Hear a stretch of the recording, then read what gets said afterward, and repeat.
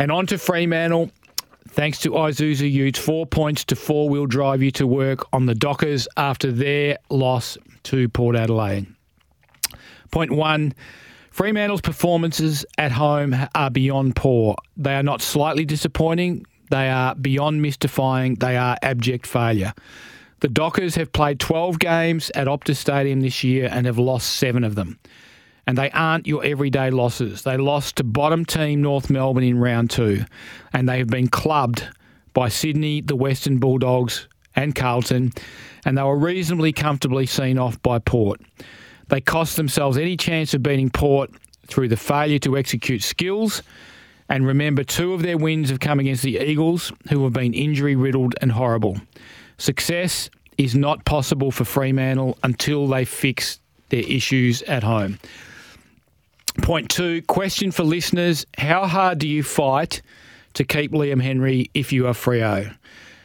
Had another prolific day yesterday. He had 31 disposals. He gained 516 metres for the team. He worked back hard into defence to help out, and that was critical a number of times. On the other hand, he butchered the footy.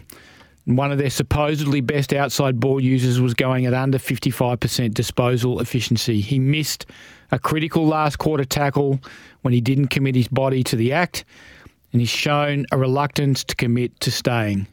Henry is about to turn 22. He's closing in on 50 games. He's had 20 or more disposals in 8 of his last 9 games, with 30 or more in 3 of them. He adds speed and run, and in theory, he should be adding damage with the ball. In theory. Point 3, one player you had to like the game of was Tom Emmett. Not only has Emmett overcome cancer and a serious Achilles tendon injury just to get this far, but yesterday he brought great pressure and hunt to the Dockers forward line, and he was well rewarded. He finished with 2 goals. He had 13 disposals.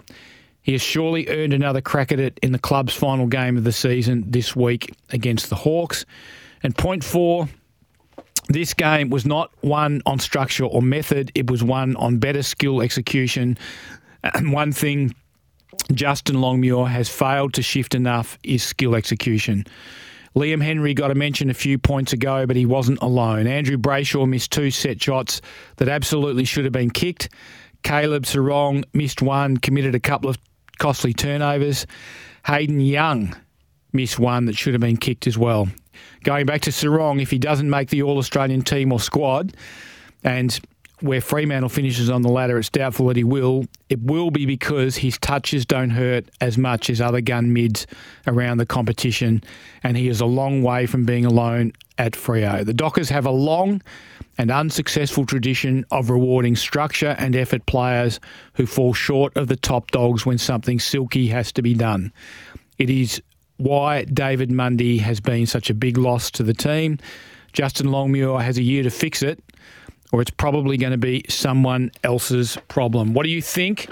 You can have your say on the Temperate Bedshed text line. That is on 0487 736 736. You can give us a call on the open line on 13 12 55.